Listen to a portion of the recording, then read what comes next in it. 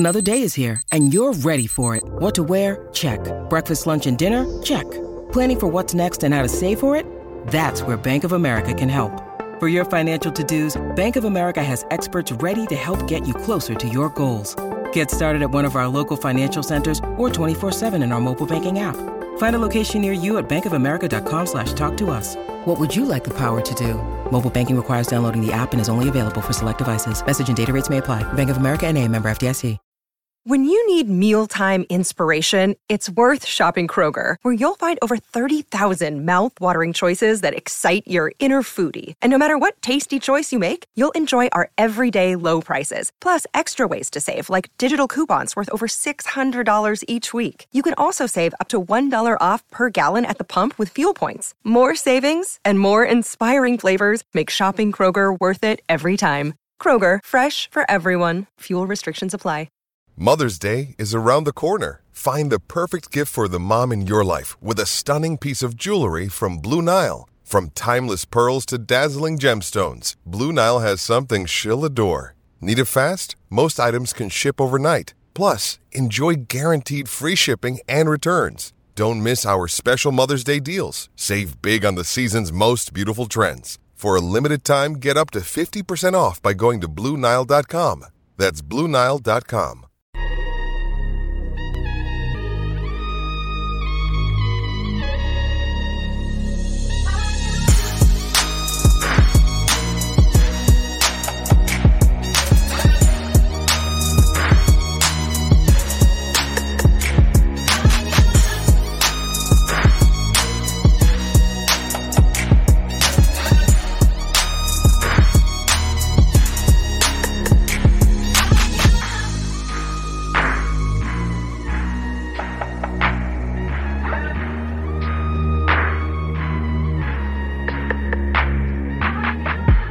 Good evening and welcome to Sports Unplugged on this Friday night. Again with me, Gav, and the main man, Kev O'Sullivan. In another week of here's a sport Gav knows nothing about, but let's have a go at it anyway. Because I've decided that I'm going to pick a sport every week as much as I possibly can, and we'll talk about it. And I'll know nothing about it, and I'll try to be educated. Last week was NFL, and we had a good chat about that, and we're going to keep an eye on things. We'll skip over it this week, but we will get back to it next week and follow it heavily as we get towards the business end of the NFL season. Kev, how are you? I'm very good. Very good. I'm looking forward to the weekend. Friday night? Friday night. But I can, as you do. Yeah, well, I don't tonight for multiple reasons. One, that I have to be back up at 3 a.m. to make me way to Dublin Airport. So if I go on the cans, it won't end well, Kev. No. I'm going to be honest with you. But anybody watching, please like, please subscribe, do all that business. You know how it works. Avo's in, Laura Duffy's in, Tom Boland's in, Midnight Toker's in, a few more in there as well. But Kev, the first thing I want to come to is baseball. Right? So the World Series is on at the moment. Yeah. And I said, I'm going to have a look at baseball. It just popped up during the week on my feed. I don't know how, but it did. And I looked it up, Kev. And we're just discussing before we come on. If you play all your league games, as they would call them, and the maximum amount of playoffs and finals and World Series, you could play, I think it's 186 games in a season. What? Are they on fucking drugs, Kev? They were. That was a problem for an awful long time through the nose. Oh, yeah, okay, sorry. That's probably the wrong words to be using. No, but you know what I mean? It was a big problem with steroid use in the major leagues for a long time. And it wasn't until it was exposed mainly through the Lance Armstrong thing with blood doping that a lot of the players got caught. I mean, they went through a stage in the 90s and the early 90s where they were breaking records left, right, and center. There were appearance records, distance records, home run records for seasons and all that, and they were smashing records that had been stood for 30, 40, 50 years. They did have a big problem for a long time, but they have cleaned it up now. But like you said, they're animals with the amount of games they play. I mean, the average baseball game will probably, 3 hours, give or take, 3.5 hours. You'll get some days in a season where they'll play double headers. They might say Boston Red Sox might travel to the LA Dodgers and play 2 games on a Sunday and then fly out of LA to Houston to play the next day. and then fly somewhere else the next day to play Chicago or Detroit, and then they go home and play another 5 or 6 games in 5 or 6 days. It's nuts. Is there much of an off season of this? Like Laura Duffy's gone in 2 foot on me early. She said it's called the regular season, not league games. Laura, bear with me. Regular season. I'll coming around to all this. But is there much of an off season? Because 186 games, right? Like, are he playing them every day for like it literally months? is. Yeah. This is the World Series always. Do you ever see the film Moneyball? You've seen Moneyball, yeah? Yeah. Well, the premise is in any baseball film, your season comes alive in October. That's when the business end of the season starts. The World Series will finish in November. Yeah. Then they'll be off through till February when they go back to preseason, and they'll all do preseason in Florida and Mexico, and then they'll go back into the regular season starting, I think, towards the middle of March, mid to the end of March, and then they do it all again. It's unbelievable. And I have to be honest with you, I've never sat down and watched a full baseball game. Like I haven't. Is it like somebody? Red Steve's not having a bar of this. He says it's just rounders, loads of standing around. But like you're hitting the ball and you have to get from around the bases and get around. And once you get around, that's considered a run. That's considered a run, yeah. Yeah, and they add it all up as they go along, and there's so many innings and stuff like that. 9 innings in a game. 2 each side bat takes it in turn to bat. Yeah. If it's tied at the end of 9 innings, it goes into extra time, and it's the equivalent of next goal wins. Next run, each side will get 2 innings at the end, so you'll go on the 10th. If you both score on the 10th, you keep going. If nobody scores, you just keep going. Right, so I'm going to ask loads of silly questions now, That's right? And the people in there, and people are probably coming on here going, they're going to get massive analysis on sport. We will get to that. We're just 2 lads who talk an awful lot of balderdash, and sometimes we get it right. Sometimes we do, and we'll get better as this hour goes on, I promise. And for the other times, just check with Laura. Laura knows it all. I'm on here to be educated as well. I'm not here to preach. I'm here to be educated as well. So let me ask a question. The first batter comes in, all right? I hope that's the right terminology. And he hits it, and he managed to get the first base. So the next batter has to come in, am I correct? Yeah. And when he hits it, the first fella gets around to third, and he gets the second. So you have 2 men out in the field, is that right? No. Right. Say the second guy hits it, and the guy who's on first can keep running until he decides he's not going to stop. He can go to second. If he feels there's an extra base on, he can take the risk, or he could get run out. But the second fella hits it. So second fella hits it. He ends up on first base, and the other fella ends up on first, goes to second. Yeah, correct. So you could end up with a guy on third, second, and fourth, which are 4 batsmen standing there, right? Yeah, and then he hits a really good one. He hits and 3 of them get home. Yeah, 3 of them get home. Plus him, right? Plus him, they could get 4. Am I correct? They could get 4 runs. Yeah. Right. Okay. That's. I was just wondering if I was correct on that. I just can't get over how many games they play. I think it's ferocious when you think about it. That they're like but the pitchers won't pitch the same day. The next day they'll get 2 or 3 days break between each game. But a major league pitcher will pitch 7 innings in a game. Yeah, he'll average around 95 miles an hour per fastball. For fuck's sake! And you can imagine the damage that can be done to your shoulder, your arm, over a career. The amount of reconstructive. Never even a career. Like I play golf, and there's been days now where I've gone out and I play, 18 holes, and I might come in and I might go out with 8 in the morning. I might play 18 holes with 3 lads and take about 3.5 hours. So you might be finished at 11:30. You might go and have a bit of breakfast, and you might go back out at 1:30, and you might play another 18 holes. You play 36 holes of golf, around 7 hours. You probably, if you're playing well, you probably hit the ball 160 times in that. Now, out of that 160, 60 of them could be putts, so you're not really doing anything. So you're down to 120 actual shots. Yeah. And I tell you, your arms, your legs, everything hurts you. Your hips, after 36 holes of golf. Now it is. Everything. It is. It's probably, I don't know, 10, 12 miles of a walk in that. But Jesus, to be throwing a ball like that at that speed, that ferocity, like for a 3.5 hour game. No, you're not doing it all the time, but it's very, very physical. Like, and to multiply that by a possible 186 games is, for me, it's just mental. I think, I mean, there's only 9 players in the team, plus you'll have a designated hitter for the American League, whereas the National League don't. The National League expect your pitchers to bat as well, where the American League don't. So the pitchers in the American League, that's their main and only job, is to pitch the ball. Yeah.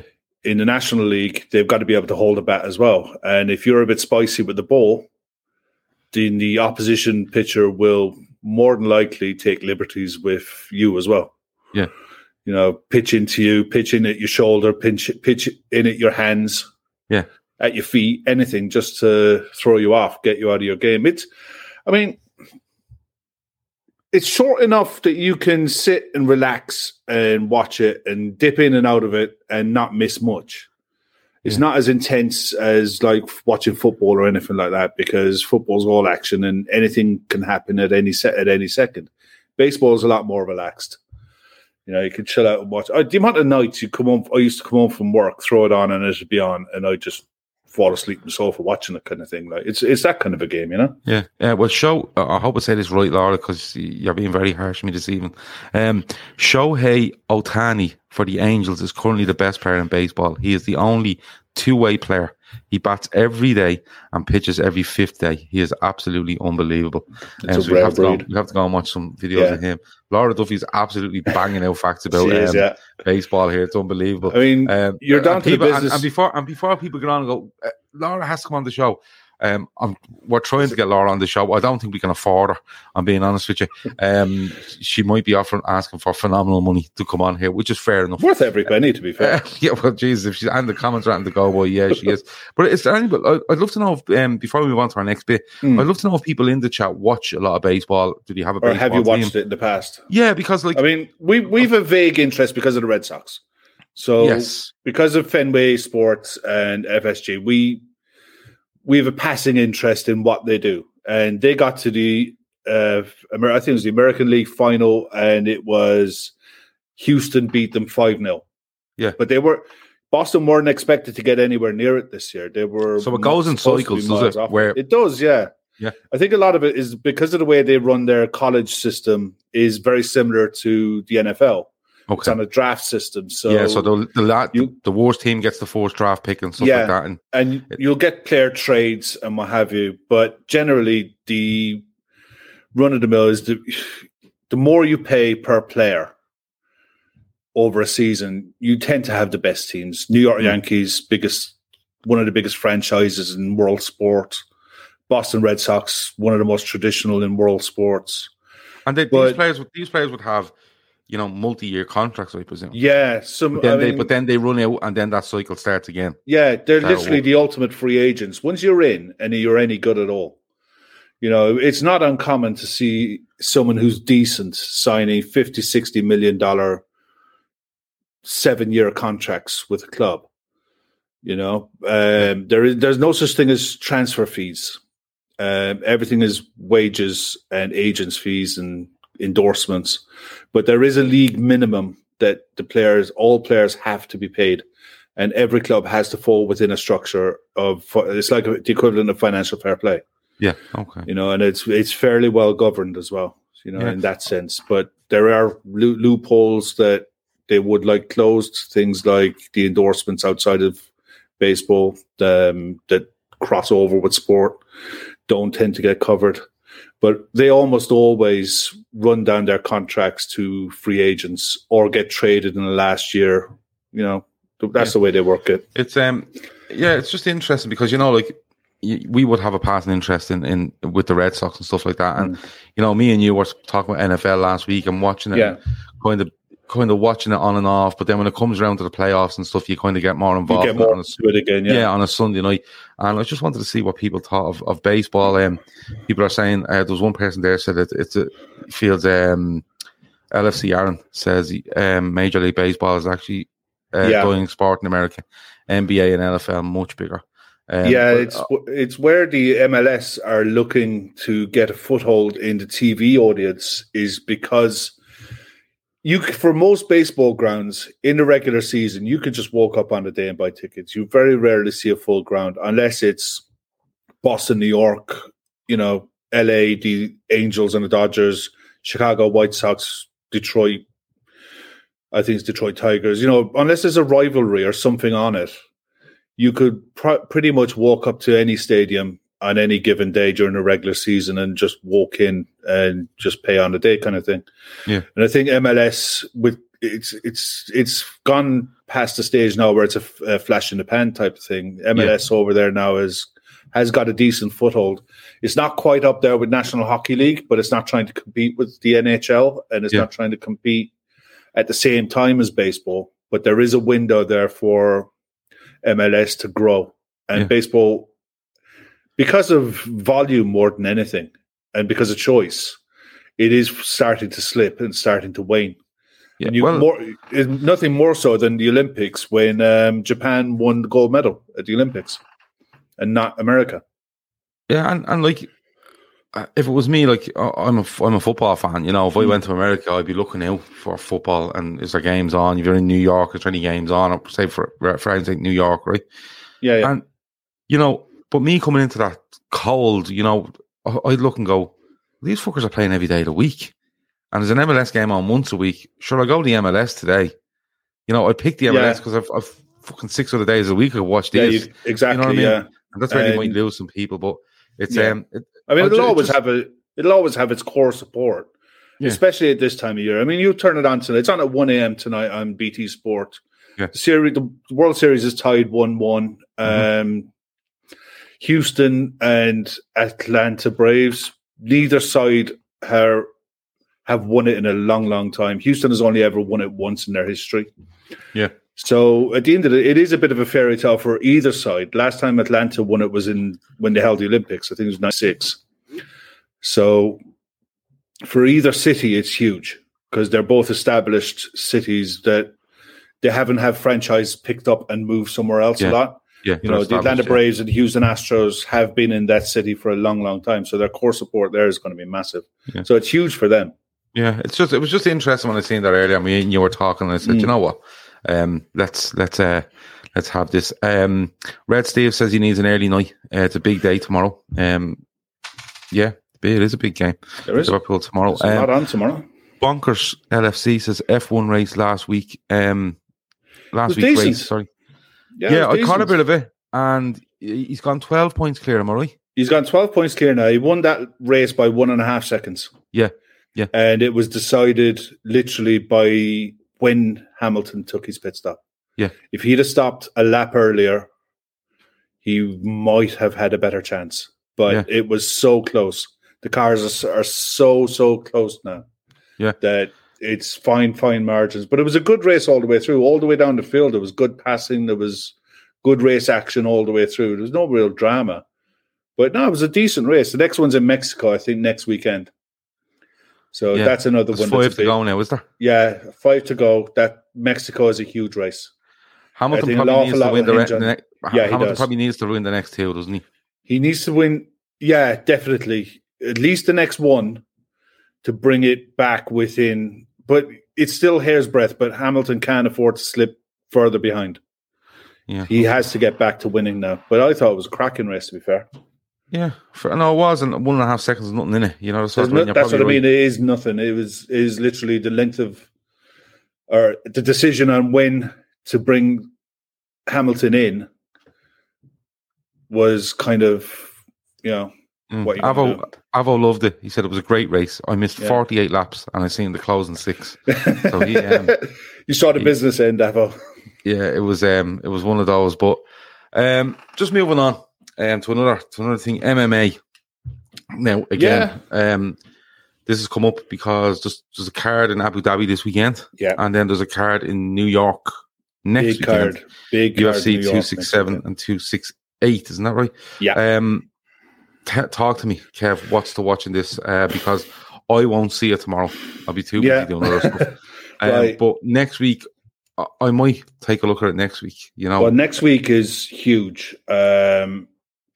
Someone in the chat will have to remind me of how to pronounce or spell the guy's name who's in, but it's Colby Covington is the challenger to, I think it's a middleweight title, and he lost last time. It went 5 rounds, and it was a very, very good fight.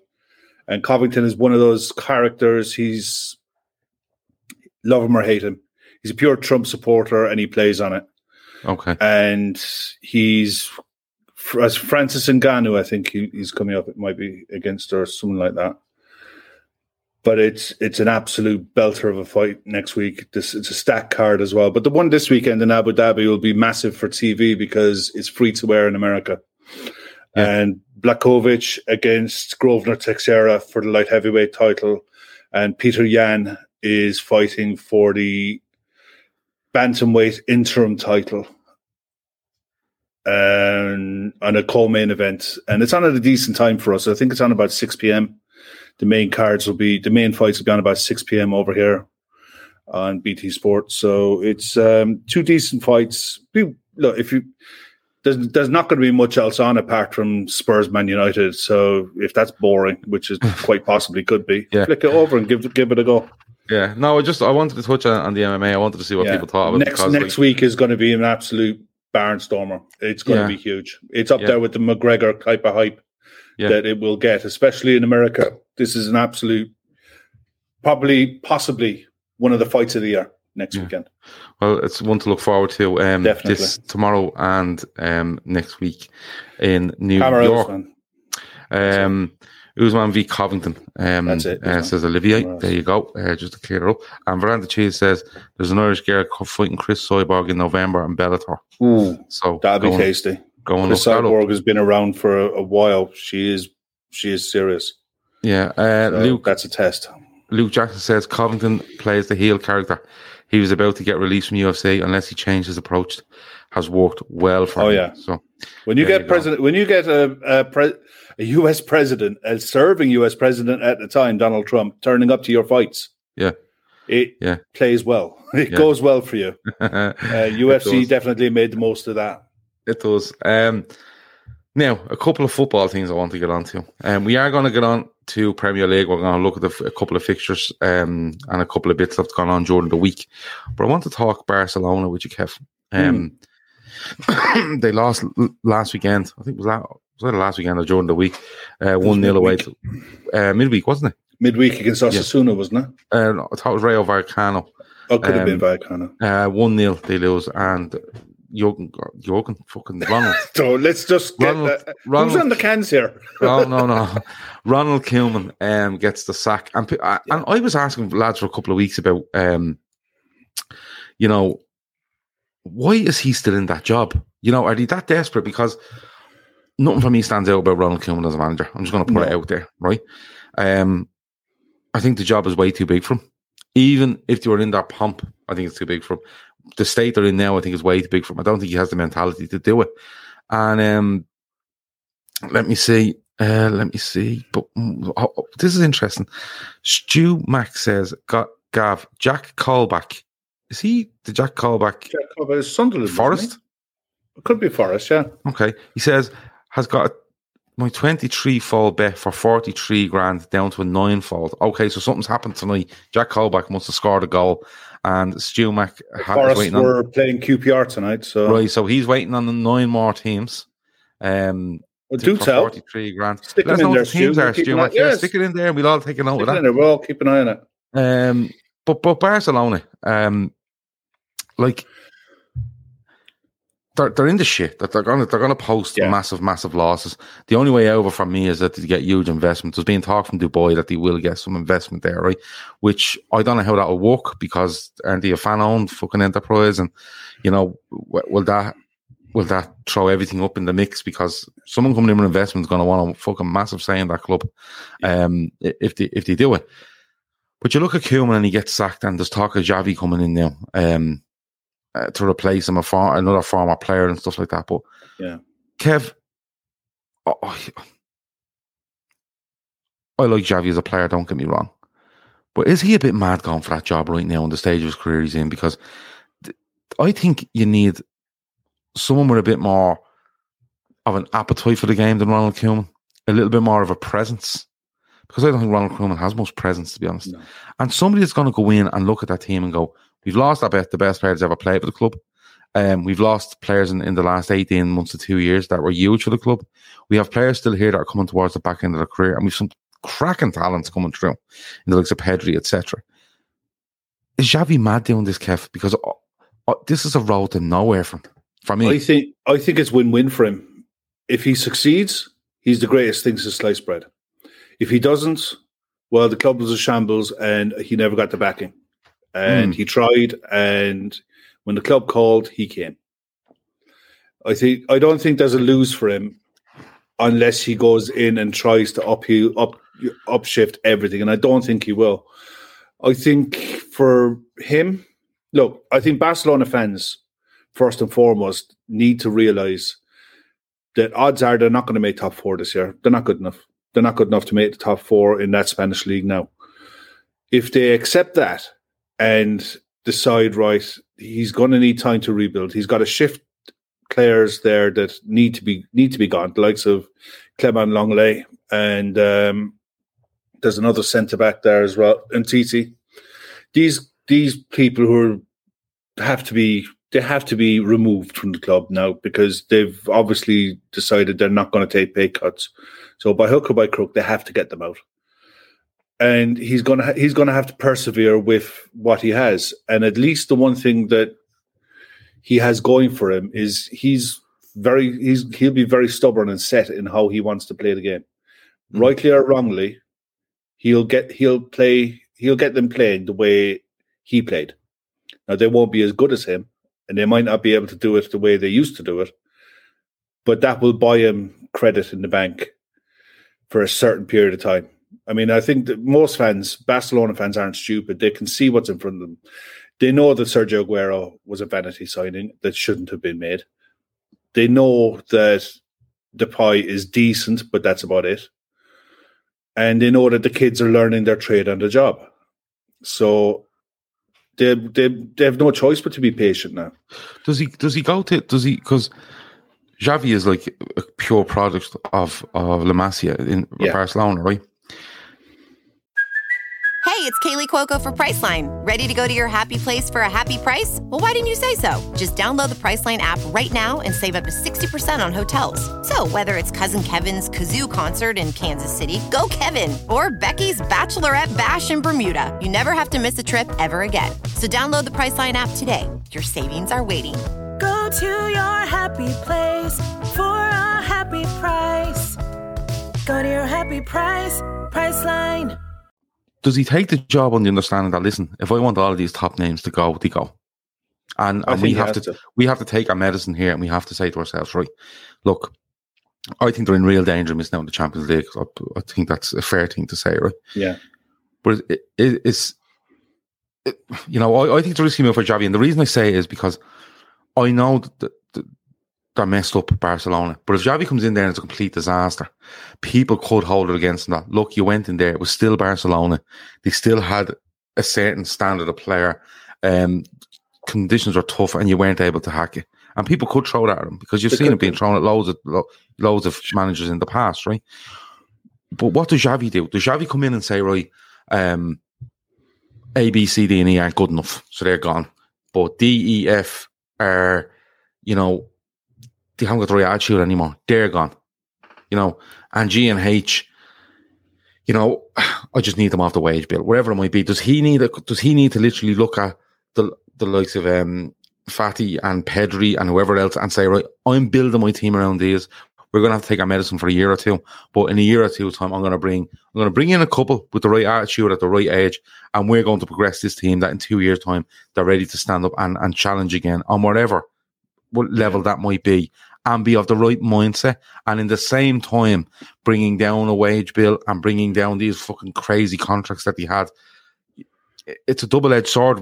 What he could do, but at the same time, if he tries to do, I think that's his best route out, because if he tries to do that and it doesn't go right, to go, well, at least he tried something different. At least he tried it for the good of the club and to try to progress the club, rather than throwing another load of money at it, which they might not have. Yeah, and then get caught with a load of players that just don't do it for them because they're only in it for themselves. Yeah, I think that has to be the way. It's, I mean, you credit where it's due to Real Madrid. They saw what was coming 2-3 years ago when they started signing the likes of Vinicius and they're signing the Ferland Mendy's of this world, and Eder Militao's. You know, they were picking these players up and blending them into their squad, so that when the time came for Sergio Ramos to be shifted on, and your man at United, they were able to do it in a way that it didn't affect them too much. They're not the Real Madrid of old, but they're not as bad as what people would like to think. Barcelona didn't. Barcelona either didn't or couldn't see what was around the corner. They never thought Messi would up sticks and leaves. And they built their future planning around the fact that Messi would still be at the club until he was 36, 7, 8. Yeah. You know, they never thought that they could ever be in a situation where they could lose him. Factor that into how unstable the club is financially. It's crazy what's happened there. Now, the ownership side of it is interesting, because if Xavi takes it over, you'd almost certainly see maybe Qatari investment coming in. But you're right, they will definitely want a big say, and probably will want that 50+1 model removed. Yeah, well, and the Barcelona fans are going to have to decide that. Yeah, well, Fernando Cheese did say that he thinks only the fans' decisions, the only decision the fan makes is basically who the president is. Yeah. You know what I mean? But having said that, if Qatar, Dubai, whatever comes in and they put in £1 billion, right? And that's what you're going to be talking. Yeah, £1 billion to clear the debt and be able then to, you know, basically go and rebuild a squad. Yeah, they're going to want their man to be the fucking president. They're not going to want Laporta being president. You know what I mean? They're not going to want... They might leave. They actually might leave Laporta there. But what they will want is a majority stake. Yeah, but even if they don't get a majority stake, they won't want somebody... You see, they won't want to put a load of money in, say Laporte stays, just for argument's sake, to keep Laporte there. And then they put one of their own guys up for presidency. And it's bashed down. And then Laporta turns and says, well, I don't think we should do this. I want to be president next time because of this. And he goes against the people that are trying to save the club, if you know what I mean, for his own own well-being. It's a very messy situation, but I just they're not silly. They'll cover their bases, and they'll make sure that no matter what happens, that their holding within the club is going to be sacrosanct. I mean, I like the idea of this 50+1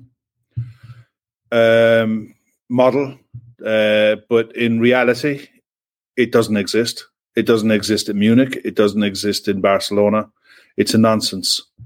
And anyone who thinks it is, that Bayern Munich is fan power, it's just not. The Barcelona board run that club. The fans get a say. It might be a vocal say. Like at the moment, they're on about they want the sponsorship deal torn up or ended as soon as possible with one of their Middle Eastern sponsorship.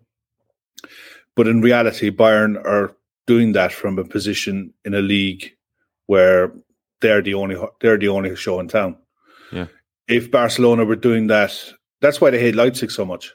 That's why every club in Germany hates Leipzig so much. Yeah. You know, they hate the idea of a company or someone coming in and owning a club and investing in a club for a city to win something. You know, it should be fan based.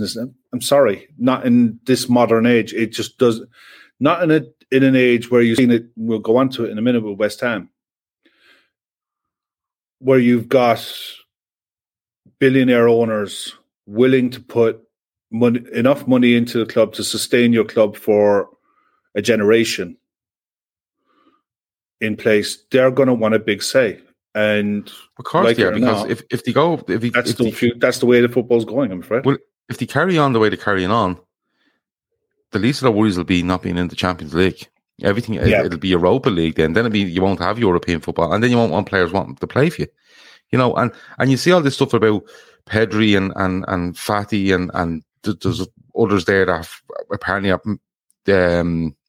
big contracts, but big massive buyouts, and that's a legal thing in Spain. But I'm sure there's somewhere in their contract that says, listen, that's the buyout, right? Legally, if anyone wants to come in and absolutely destroy you with a bid. But if I'm not in the Champions League, there should be a number on it. And if I'm not in the Europa League, there most certainly should be a number on it. Because and if it doesn't matter, their agents need firing on the spot. Yeah, exactly. Because these players, as young as they are, and they might be, you know, products of the Barcelona youth system, or, you know, always wanted to play for Barcelona. You hear that line all the time. Mm-hmm. They're all looking out for themselves. You see it all the time. You know, young players, 17, 18, 19 years of age, and they all have these mega agents, and they hold all the power now, and they always will hold that power until something massively changes. But it's funny enough, you say that in the week there was an interview. I think it was Chiellini talking about De Ligt, that he was an absolute superstar of a defender, a man mountain. He just hopes to God that Raiola leaves him stay where he is for another few years. Yeah, I mean that tells you everything you need to know. About football today. Yeah, this isn't about football. That Raiola keeps him there. Yeah, because the agent will tell you where you're going. Yeah, that's Paulie says there it could test Xavi's. I presume he's talking about Xavi here. He says it could test his patience working with players who are not at his level. Be interesting. Yeah, but I know where you're coming from with that when it comes to kind of more experienced player that weren't at his level. But I think if he was looking at younger players, Paulie, that you feel that could get to a level, I think that would work better for Xavi. You know, you see that more with the likes of Sol Campbell going to work in the lower leagues. You know, the likes of Paul Ince when he was working in League One and League Two, that he was asking players to do things where he thought was basic. Same with Sol Campbell, and players were just looking at him four-eyed as to say, "What in the hell are you talking about?" You know, Xavi's coming into Barcelona with players who grown up through the academy system, know the club inside out, know that how, because that's the one thing with Barcelona. We're probably showing videos of Xavi every day as well. Yeah, and it's one thing with Klopp with Liverpool, from under 18s upwards, they all play the same style. They all play the same way. It's not under 18s are tailored to how a player wants to play. They're tailored to how the first team plays. Mm-hmm. And that's the way it should be. And that's what these Barcelona kids were raised on. They were raised on Xavi, Iniesta, and Busquets, you know, and that's how you play, and go and mirror it. Now, these kids are going to get a huge lift if he comes in. It's the fact that you're trying to blood these kids into a side without the experience around them. That's where, unlike Manchester United in 1992, those kids were coming in to a winning side with experienced pros around them. Yeah. On the cusp of doing something.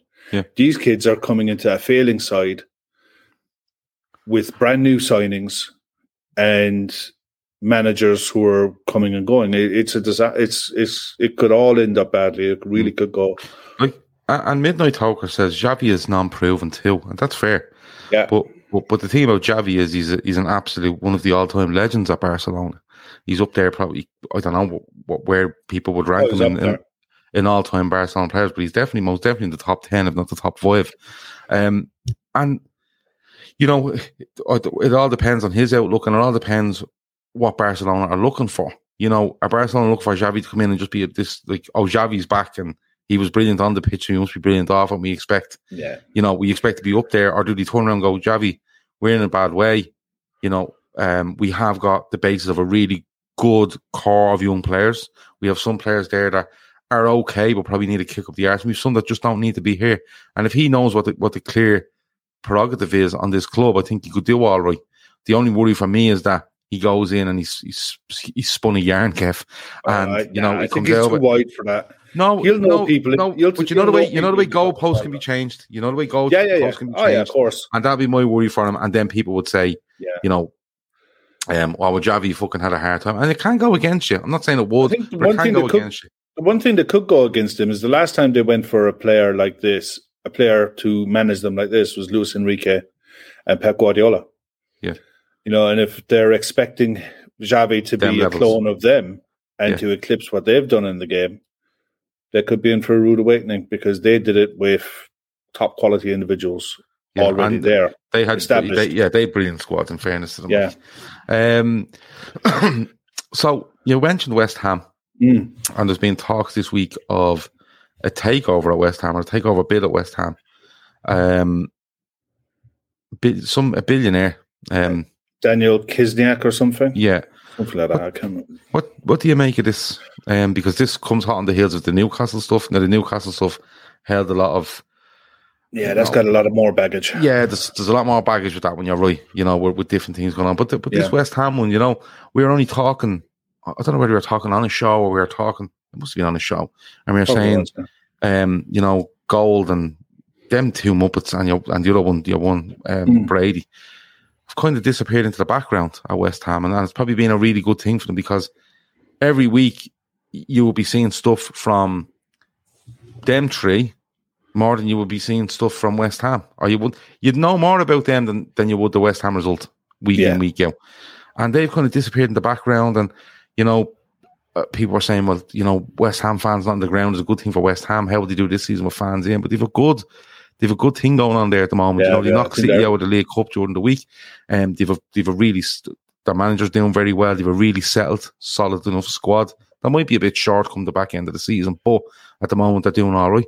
Gold, Sullivan, and Brady. Thanks, Bonkers. I just couldn't remember the other fella's name. And Chris Black is saying they want a 24% stake in the club initially. So would this be a case for you of coming in 24%, gives them extra few quid to spend, sorts out the COVID issues that they might have had over money, clears that up, gets them onto a next level where they can spend some money, and then this crowd will look and go, we're progressing, we want another 24%, or we want whatever, and eventually where they end up being a majority holder over the other three that are in charge right now. Yeah, I think the way it works, they'll come to a certain percentage where they'll have to buy the club out. Mm-hmm. I'm not sure what that is, but I know that there's they have to get to it. Because remember Usmanov, when he wanted to take over Arsenal, and he was trying to buy up shares left, right, and centre, and he had to get to a threshold before the others had no choice but to sell. Yeah. I mean, with this investment now, I mean they're expanding the ground to an extra 2,500 seats. Now it's not a lot, but it's interesting. I don't know where are they making that expansion of 2,500. Like, I have no clue because I can't imagine they're demolishing or building anything extra. Whether they're adding more or removing some hospitality that's there and adding seating or something like that, I don't know. But I mean, the Spurs isn't it a fairly like it's a weird number. The stadium is a mirror image of itself. Is one end different to the other? Where they can go, look, that's slightly smaller at that end. We make it bigger and we match it up. Is it like that? Well, remember from the Olympics, they turned the pitch 90 degrees. Yeah, but it's a bit like the Etihad. The Etihad, because it was the City of Manchester looked completely fucking different to what it is now. Yeah, but it's just a weird number of 2,500. I think one of the comments in there is not a bad shout at all. Building it closer to the pitch. I think it was Toker's comment there that they might do something whether they go down and build seating up in some way, shape, or form. Take the pitch lower, right, and build seats. But would that rule out your running track then? Yeah, if they were, I mean, eventually, that's what I would have done anyway. Okay, I would have dug up the pitch completely, took it maybe 20 foot, 30 foot lower, and built stands up so that your ground tier now would become like your second tier. Do you know what I mean? And you'd have stands all the way around where the running track is. Yeah. Well, Danny, it's just crazy. Danny Bramman, I don't know if he's a West Ham fan, but he says we already have the seats in place. There are 67,000 seats. We are limited to 60,000. Is that in that stadium? The Olympic Stadium was bigger, wasn't it? Because they had to reduce capacity. Yeah, when they turned the pitch. On that. Yeah, I'd like to know about that as well. And I know they had to turn the pitch, and the Olympic Stadium had a bigger capacity than what West Ham do. But that was maybe during the Olympics they had retractable seats or something. Yeah, it's a weird one. It's a weird one. But I mean, the investment itself, the guy this isn't his first foray into football. He's a large shareholder in Sparta. I think it's Sparta Prague. Yeah, 40%. Somebody said. Yeah, that. and you know, West Ham already have the 2 Czech players there, so you wonder how long this has been brewing. I don't think this happened overnight. The idea that West Ham suddenly became aware of Czech players and they landed like the 2 best ones. Yeah, you know what I mean. I don't think this is something that's been brewing for a while. And good luck to them, because in fairness, the way they're going this season, to me, they're a top 4 side this season. If they can maintain it, unlike what Leicester did, is fall away in the last third of the season because of the demands of Europe. You know, it's all rosy in the park now and they're playing great stuff, but it's a long, long season. And usually by the last third of the season, sides tend to fall away. Yeah, February, March is when you usually see it, and then it really starts to. It takes shape. I think it starts to really take shape around the end of December, because you've gone through that Christmas period. Well, all credit to Moyes. He's done a cracking job with that main core of 11, probably 14 players, 15 players. He's got them playing good, effective football. Yeah. Danny's back. Thanks for this, Danny. Cheers, Dan. He says, we only have a safety certificate for 60,000. For us to get the seats opened, we have to get an agreement from the, it must be the council. London, Is that the London Council? You'll have to tell me what LLDC stands for, but I'm presuming it's a council. And, you know, that's fair enough.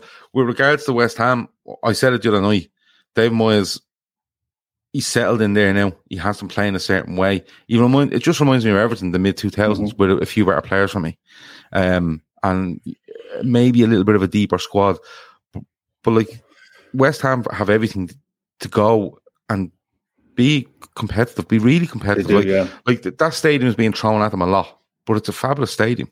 It is, and if you can find some way of getting that fucking running track out of there and bringing that, you know, I'll put it this way: if you took that running track out and just brought both ends of that stadium up towards the pitch, it'd be it'd be a cauldron in there. It would be, And then if there's talk of this crowd coming in, or this guy coming in with this money, and the chance of getting the other 3 out, that's only a plus. It's only a plus. Because, you know what I mean? Look, in fairness, 2 of them are billionaires, but they're billionaires on paper. They're this guy, he owns 5% of Royal Mail. He owns a part of Sainsbury's. Mm-hmm. He owns he's a CEO of a Central European gas company. You know, he will model West Ham very much along what Leipzig are doing.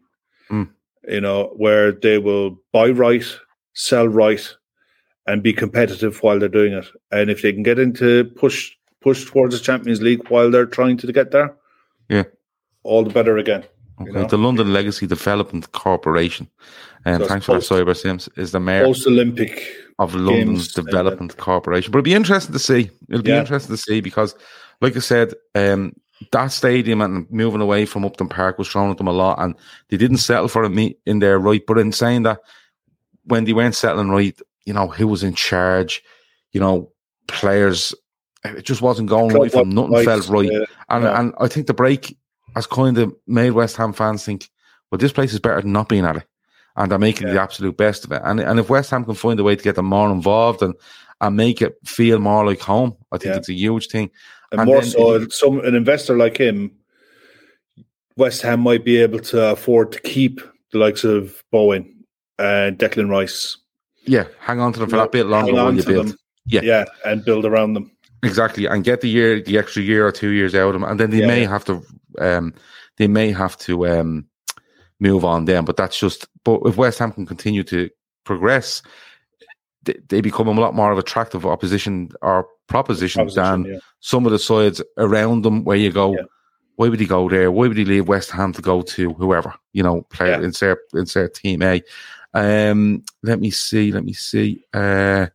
Avo says the video of the Anfield Road development looks a beast. I'm seeing that. No, either of us. It's going to be impressive looking. I think when it's finished, to see it matched up with the main stand will look good. Right, 10 minutes or so left, Kev. We're going to stick on football because we've done baseball and we've done MMA, and I'm not talking golf this week. I will let you know. I went out and played golf yesterday morning, and the fucking rain was horrendous. I had to travel out to the coast of Dublin and play on the side of a hill in order to find a golf course that was open. There was that much rain in Dublin yesterday. Just played 9 holes, got absolutely pissed on. But I had a great time doing it. And on his sheets down here all day today. Listen, people looking at you coming off the course going, what the fuck are you doing out there? And I'm just looking out, it's great. Once the ball rolls and once it goes, we're good. You know what I mean? You get wet for an hour and a half, 2 hours playing 9 holes. Come in, get some dry clothes in you, get some food into you, and it's all good. Let me see. Gav, Chris Brack wants to know, Gav, you're trying to get Andy in the worst bar in Liverpool on Saturday. No. I don't know what bars we're going into. There's a load of people asking, are we going for a point? Where are you going for a point? Listen, I'll be in Liverpool at 8 o'clock in the morning. Contact me then and we'll let you know where we are. I'm not going to make a big plan around it because I'm brutal for them. And I could be in one pub and I'd say, yeah, I'm meant to be meeting all these fellas up in this pub, and I don't go because I'm enjoying myself in the pub I'm in. And just the way I am. Gav's last can. Why are people making all these names up now? There's loads of them. 8 over, Gav, for 9. No, 4 over for 9. Thanks very much. 5 over. Sorry, 5 over for 9. Which was really good because the ball was going nowhere in that weather yesterday. It's the difference in a golf ball and the distance it travels in good weather and bad weather is just absolutely phenomenal. So, no, it wasn't 8 over, you cheeky fuck. So, the weekend, and I just want to finish on one thing. Let me see. What's this? Oh, yes. Paulie Walnut says, by the way, Gav, I got stuck into a heap of Bolton Bangers videos since you mentioned it. Very enjoyable. This is, of course, the YouTube channel called Golf Mates. All right. It's basically lads playing golf, having a good time. They've actually progressed it into a huge channel with, I think it's about 160,000 subscribers now. They play golf all over the place. They're mates. They've different challenges. They've different games. They play against each other. And it's a really good laugh. And go and check it out because it's my favourite. It's my absolute favourite golf YouTube channel out there at the moment. And Jesus, Gav's last cancer just asking one. Yeah, sorry, I was a bit harsh on you there, but I'm being honest. But Ole Gunnar Solskjaer, it was bad for him on Sunday, but some of the stuff he's come out with this in the last couple of days has been horrendous. He's liking it's like the definition of nothing to see here. Oh isn't it? My God, he's come out and basically likened the defeat to Liverpool as like Tyson Fury getting knocked down. He's basically told us that he's seen Sir Alex Ferguson because Alex Ferguson was having meetings with Cristiano Ronaldo. I'm amazed he's still in a job, Kev. Amazed. I am as well. I said after that, I thought he'd be gone, if not that night, because the way Man United work is weird, because it is the way the stock exchange rules are. They have to be very careful about what time of day they release information for anything, whether it's to do with signings, sackings, major decisions, anything like that. I was fully expecting to wake up the next morning to something that he was gone. Yeah. The fact that Alex Ferguson is going to bat for him again, I would be so embarrassed. The fact that, no offense, like Fergie is an absolute genius football manager, one of the greats of all time, if not arguably the greatest club manager England has ever seen. The fact that he still has influence after so many years, he's rocking up to Old Trafford on the Monday morning. It's shocking, like it's absolutely shocking. I mean, at the end of the day, I don't know what Solskjaer is. He's not a manager. He's not a coach. Harry Maguire was put up to do that interview, and it was literally stand in front of a camera, say all the PR things that you're supposed to say. It was the most vanilla interview I've ever seen in my life. Yes, we're embarrassed. Yes, we're sorry. Yes, we're going to work really, really hard. Are you now? If I was a Man United fan watching that, I remember when it got bad for Brendan, and that night at Anfield that he went. I mean, we knew that he should have gone in the summer. We all said he was on thin ice from the summer. But that night that he went, that decision was made that night. And you could see that it was coming. I don't for the life of me understand what... If you're a Manchester United player and you can't get yourself motivated to play Liverpool at home in front of a packed house for the first time in years. They're lucky that they're playing Spurs this weekend. They're really lucky they're playing Spurs this weekend, because for how bad Manchester United are, Spurs are worse. I think it's an intriguing one. It could go anyway. It really could. The only thing that had me thinking that he wouldn't be sacked, I'm still amazed that he hasn't, but the only thing, the reason I thought he might be sacked was maybe another Manchester United manager sacked after a Liverpool defeat. All right, I'm nearly sure Moyes is let go after a Liverpool defeat. He would have been the third. Mourinho is, and this would have been the third in 4. In 4. Yeah. And I think that's what might have held them off. The other thing that tells you is that they haven't got any plan for after Ole Gunnar Solskjaer. And disregard everything you see from journalists in fucking the UK, Italy, France, Germany, Spain, wherever it is, because they haven't a fucking breeze what's going on, right? I'm not messing when I say there has to be 15 managers linked with this job. Yeah. Right. And he's ready to take over. And Manchester United like him, and Manchester United like him, and Manchester United can't like them all. If Manchester United like all them players and are all them managers and they're going and going, we like him, and him, they haven't got a plan. Yeah, notion. Yeah, because you need to have a fella you want. And it's not just a manager. It really isn't. It's the backroom staff that comes with the manager. It's everything that comes around. It's the logistics of the company the company you're trying to run and the football club you're trying to run. And for me, Kev, they don't have a plan. And all this talk of, Conte wants to come in and Conte's ready to take over, but United don't want to burn Conte with these 3 games. Are you telling me Conte's not good enough? You're basically telling me that Ole Gunnar Solskjaer is not good enough, A, but B, Conte couldn't come in and improve them enough to get a result that Spurs, Atalanta are home to Man City. Yeah, so when are you going to bring him in? Are you going to just wait until he's run of 3 games against Norwich at home, 3 weekends in a row, and then bring him in? That doesn't show much trust in him. But it's absolutely shambles. It's an absolute shambles, and the stuff he's coming out with like that, like trying more and trying. Nothing about. He didn't say anything about his tactics. He didn't say about how he got it wrong. I haven't seen anything from him to say my fault, right? But I haven't seen him come out and say my players weren't good enough and lash the players. And I know all this. They like to protect the players and stuff like that. But sometimes you can't. Sometimes you have to just turn around and go, that wasn't good enough from start to finish from any of my players, and I won't allow it to happen again. He's so fucking soft, and I said it before, and I've seen Brendan Rodgers' name, being mentioned. Right, Brendan won't go anywhere near that job. Well, I don't know, and I'll tell you what. I'll tell you why, because I think they want a yes man. And the reason they want a yes man to continue on exactly the way they're going. And this is where the Glazers point comes in. And I fully agree with United fans on this with regards to the Glazers, because they could push them on and on and on, but they don't, because they've their own agenda. And the final shot of the agenda is selling them for billions. And I'm walking away with that. The thing is, if they had any common sense, if they actually wanted to compete and win things, the first thing they'd do is they'd go out and hire Edwin van der Sar as your director of football.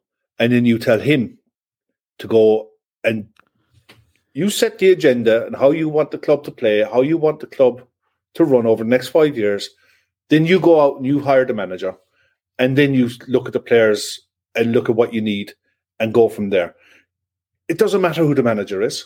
It doesn't matter who the coaches are. If you've got a guy in charge of bringing in players who isn't setting the agenda of how to buy players and how to organize a squad and build a squad, they're miles off it. Yeah, there's a real disconnect for me with whoever's in charge of Manchester United and whoever's running the club. There's nothing in between. And in fairness, commercially, they're still a massive success. Huge, because they've put the groundwork in over 25 to 30 years. But Neville says an awful lot, and he has said that a couple of times, and that's one thing I do agree with him on, right? But having said that, while there is that disconnect, there's a reason for that disconnect. Yeah. There's a reason, because there's no disconcerting voices in the middle that might back your manager if your manager ever pipes up. And that's why that person's dead. Gav's last can says 100% Brendan goes there, his head is that big. I agree with you.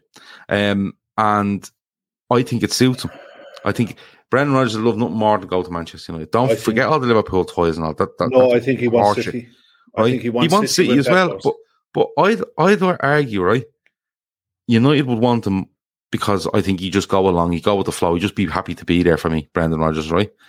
I don't see how Brendan Rodgers is in any way in a race or in any way being considered to be the Man City boss. Can't understand it. I cannot understand how he is. I really can't. And mainly because, okay, he spends a fair bit of money at Leicester, but they do lose their best player usually every summer. I think this summer might have been the only summer in the last 5 that they haven't. But in Europe, he's horrendous. He is, yeah. And Man City's main goal right now over everything else is European football, right? And winning the Champions League. Now, if Pep Guardiola goes this season and possibly next and doesn't win the Champions League and walks away from Manchester City, Brendan Rodgers is the last man you want to put in there. Because he is horrendous in European football. Horrendous. Like, even Europa League, he's horrendous. They get away with one during the week. Maybe not during the week, last week. Last week in Europe. Yeah, and I've seen him do it. You've seen him do it at Liverpool. You've seen him do it at Celtic. You've seen him do it at Leicester. And he'll do it again wherever he goes. But listen, Brendan Rodgers gets linked to every job. Spurs, Arsenal, he's been linked to both of them. Sure, didn't he come out at one stage and nearly told Arsenal he wanted to go there? But anyway, it's just the game itself, literally just stopped short of saying it. Yeah, how do you see this going into the weekend? Because if United win, can they sack him? If they draw, same as. And if he loses, surely they can't. They can't keep him on. No. Well, I think I had it down as 2-1. I think Spurs beat them 2-1. Okay. If Spurs can manage to score 2 goals. Okay. But I think an awful lot of it's going to depend on the manner of the defeat. If they turn up and they play and they lose, they'll be fine. He'll be fine. If they get walloped out of it, and I stand by what I said about Spurs over the past few weeks, they're a bad side. Yeah.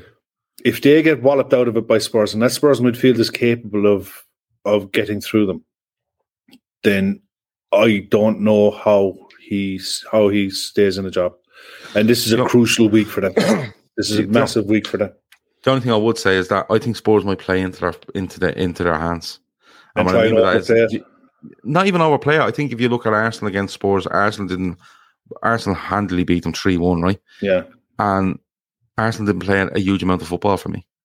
Didn't play a huge amount of football. What they done was they just let Spurs see what they could do, which was usually diagonally balls 50 and 60 yards looking for Son and Kane and hoping Mora could pick up something. Midfielders getting bypassed and hit them on the break, and their fullbacks are off. I mean, apparently they only just scraped through Burnley at the weekend during midweek as well. Yeah, it was a lucky goal. Like. If sport, for me, they might play into United's hands by United saying, right, we want to be solid here after what happened last weekend. We want to be solid. Let Spurs come on us and we'll hit them, because United have got the pace to hold. Oh, they have, yeah. You know what I mean? But I think if Spurs are brave, and what I mean by that is do what Liverpool done. Play high up the pitch. Play high up the pitch, but play through it. Don't let your final ball be one from 40 yards from goal. Your final ball has to be from 20 yards from goal. Yeah. And you will hurt them, because I think Kane has got the movement if you get him in that situation. We know this. Yeah. Son most definitely has. Lucas Moura has. Their fullbacks can get forward, and they're good going forward. They're just awful going back. It's an intriguing one. It's going to be a great watch. There's a 5:30 on Saturday. It's a tea time kickoff. So, I'm out of Anfield and I'm going to find a pub to watch that in. Yeah, straight after us. It's an intriguing one, so we'll have to wait and see. But all the stuff going around them, like the amount of shit I've read this week about Manchester United is just unfucking believable. Like literally everyone and their mother is telling you that this person's being linked, that person's being linked. There's genuine journalists out there basically going on as if they're fucking sitting in United's dressing room and asking the lads, what's going on here, lads? Oh yeah, hold on, I tweet that. Like, haven't a fucking clue what's going on. Do you know what I mean? But it's one of those. Anything else before we go, Kev? No, mate. You're going to want to go and get some 40 winks before your early jaunt. Yeah, I have to go and get a little bit of sleep. I'm going to be honest. That's very, very true. Looking forward to the weekend. There's a few people being on to us with regards to having a drink. If we get to you, we will absolutely get to you. The best thing to do is contact us, one of us in some way tomorrow, because, like I said, the best plans usually go to shit, don't they? Yeah. So I know the only plan is to get to the airport, have a few points, get on the plane, arrive in Liverpool, and see how we go. Let me see. Jonathan. Come on, Jonathan. You have more respect for me than that. Gav, only 4 hours sleep tonight, and on the beers in the AM. You'll be in a state come kick off. Don't be that guy. Jonathan, I genuinely could stay up and just literally wait for me taxi at 4 o'clock and then go, and I'll be fine. Absolutely fine. That's a good thing, actually. Chris has released another pod today for the LFC Women's Show. And they're flying it. They're doing really well. There's a really good pod on there. Just click onto the website and click into the link and have a good watch of that. Yeah, it was really good. Share it as well. Chris did some cracking work on that. And the thing is, with the division that the women are in, they have to win it to get promoted. Second isn't good enough. So every game is important. And at this point of the season, they're doing really well. Yeah, they are. They're doing well, and Chris does work hard on this women's show, and he's some great. The three guests he have from give their time, and fair play to them for that as well. And the show's been really good. If you go onto our YouTube channel, you will see it there. It was released earlier on today, and you know a lot of people, like, let's be honest, don't watch women's football, but it's actually very interesting as to where Liverpool are right now as a women's side. The division they're in, the way they've brought in players, the way they've brought in managers. A new manager, a new style of play, what they're trying to do, and they're trying to be more out there as a standalone football side rather than just being, that's the women's Liverpool team. They're trying to get their own identity, and I think that's important. So, and in fairness, with the way the Premier League is being branded now, the women's the WSL in the Premier League in England, it's kicking off. Getting onto a lot of Sky free-to-air Sky games. BBC are picking games up.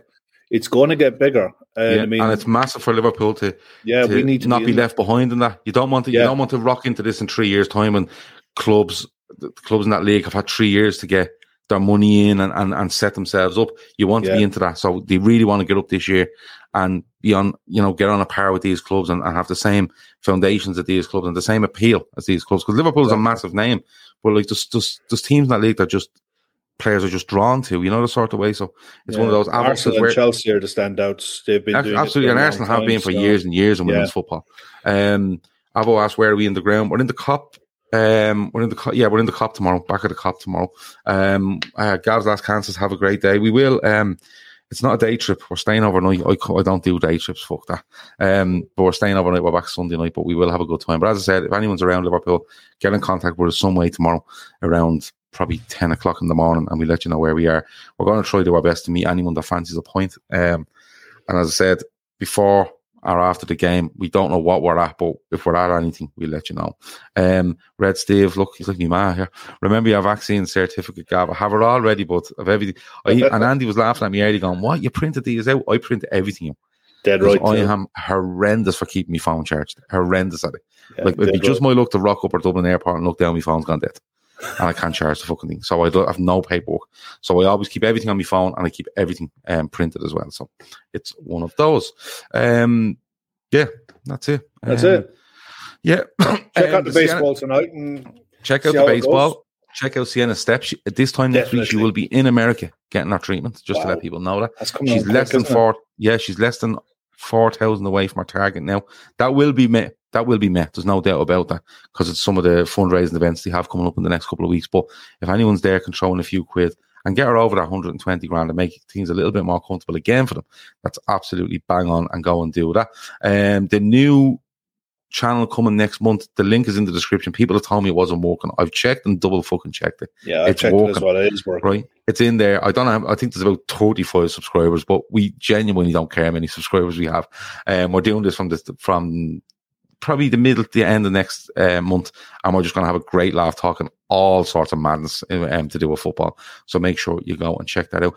If you are watching this, leave a comment. Someone told me the other day, leaving a comment is very good for your channel. How the fuck? I don't know. But if you leave you're in the live chat, but if you're in the comments, go in afterwards, let us know what you thought of the show. Let us know what you'd like to see us talk about on this show or any other show, or just say random stuff, start up a conversation, wherever you might do that. And if you're listening to it on audio, and when it gets available for download, make sure to leave a review wherever you get your podcast. That helps as well. Right.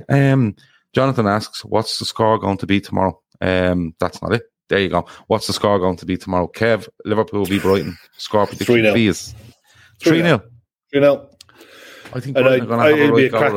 I think it'll be a cracking game. It'll be a really good game. They're a good side, but they have players coming back, and they're missing a couple of key players as well. There's some good wing backs that'll cause us problems in Lamptey and who are they missing? Cucurella.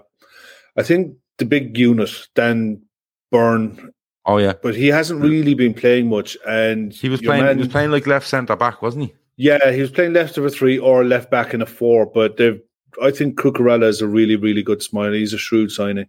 Yeah, I watched him a lot last year, and for the Olympics for Spain, he was very good. Yeah, Lamptey just coming back from injury. Lallana in the 6 in the last 2 games. He's got. Is the other fella back? Well. Is the good midfielder back? What's his name?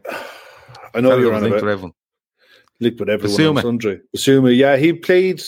I think he played an hour or played half an hour midweek, so he might be available. The thing is, Brighton were always one striker away from being a decent side, and your man up just plays up front for it. I mean, had a really good start to the season. Mope, yeah, he had a really good start. He had a really good 3 or 4 games. Then he went off a cliff. His form has gone down the toilet a bit, but they're still hard to beat and they still press high. And it'll be a harder game than last week. Yeah. Genuinely. And that's not taking a pot shot at United. Genuinely. I think our next 2 league games are definitely harder than what we had at Old Trafford. Yeah, we've Brighton at home and then we Brighton have at home and West Ham. West Ham away before another international break. Yeah. But anyway, you're going 3-0. Chris Black's gone 4-0. Gav Khan has 6-1. Tom Boland has 5-0. Derek Groom has 5-0 as well. Bit of talk about Basuma there. Came on second half midweek. Let me see. Avo says cheers to Kev and Gav for a Friday night show. Much appreciated. No. Yeah, we appreciate you being here with us. Yeah, we do. Love it. If there was 40 us here, we'd still be talking. It doesn't bother us. Gary Harrington, 4-0. Cyber Sims has 3-1. I'm going to go 3-1 Liverpool. So I think Brighton will have a go. Yeah. And I think they've a decent goal threat. Despite, I know what you were saying, but they've a decent goal threat. They've those sort of players that can kind of get in around Liverpool at times and be a bit awkward for them. They're lively on the press. Yeah, they're lively on the press. They're organised. They're organised on the press, which is unlike what we faced last week. They have an organised press. That once you get through it, then you can cause them problems. But they proved last season that there's no fear. Yeah. Well, I just let you know. I know I was going to say something, but I'm not going to say it because I'll jinx it. And I'm definitely not jinxing it, right? So, Naby Lad looks to be back. That's true. Thiago's very close. And the squad's starting to come back. Hopefully, the squad's starting to come back together again, which is good stuff. Anyway, that has been the Sports Unplugged for this Friday night. Thanks a million for joining us. These are all very, very good. Just to let you know, the lads are on tomorrow, 2:00 pre-match show. I think that's Chris and Conroy on tomorrow from 2:00. The Red Sea lads will be on at 5:15 with the post-match stuff. And I haven't a clue what's going on Sunday night, kids. Keith his mind in the house. Keith his mind in the house, so it'll all turn out fine because Keith's deadly at what he does. That has been it. Thanks for watching. Over and out. Sports Social Podcast Network.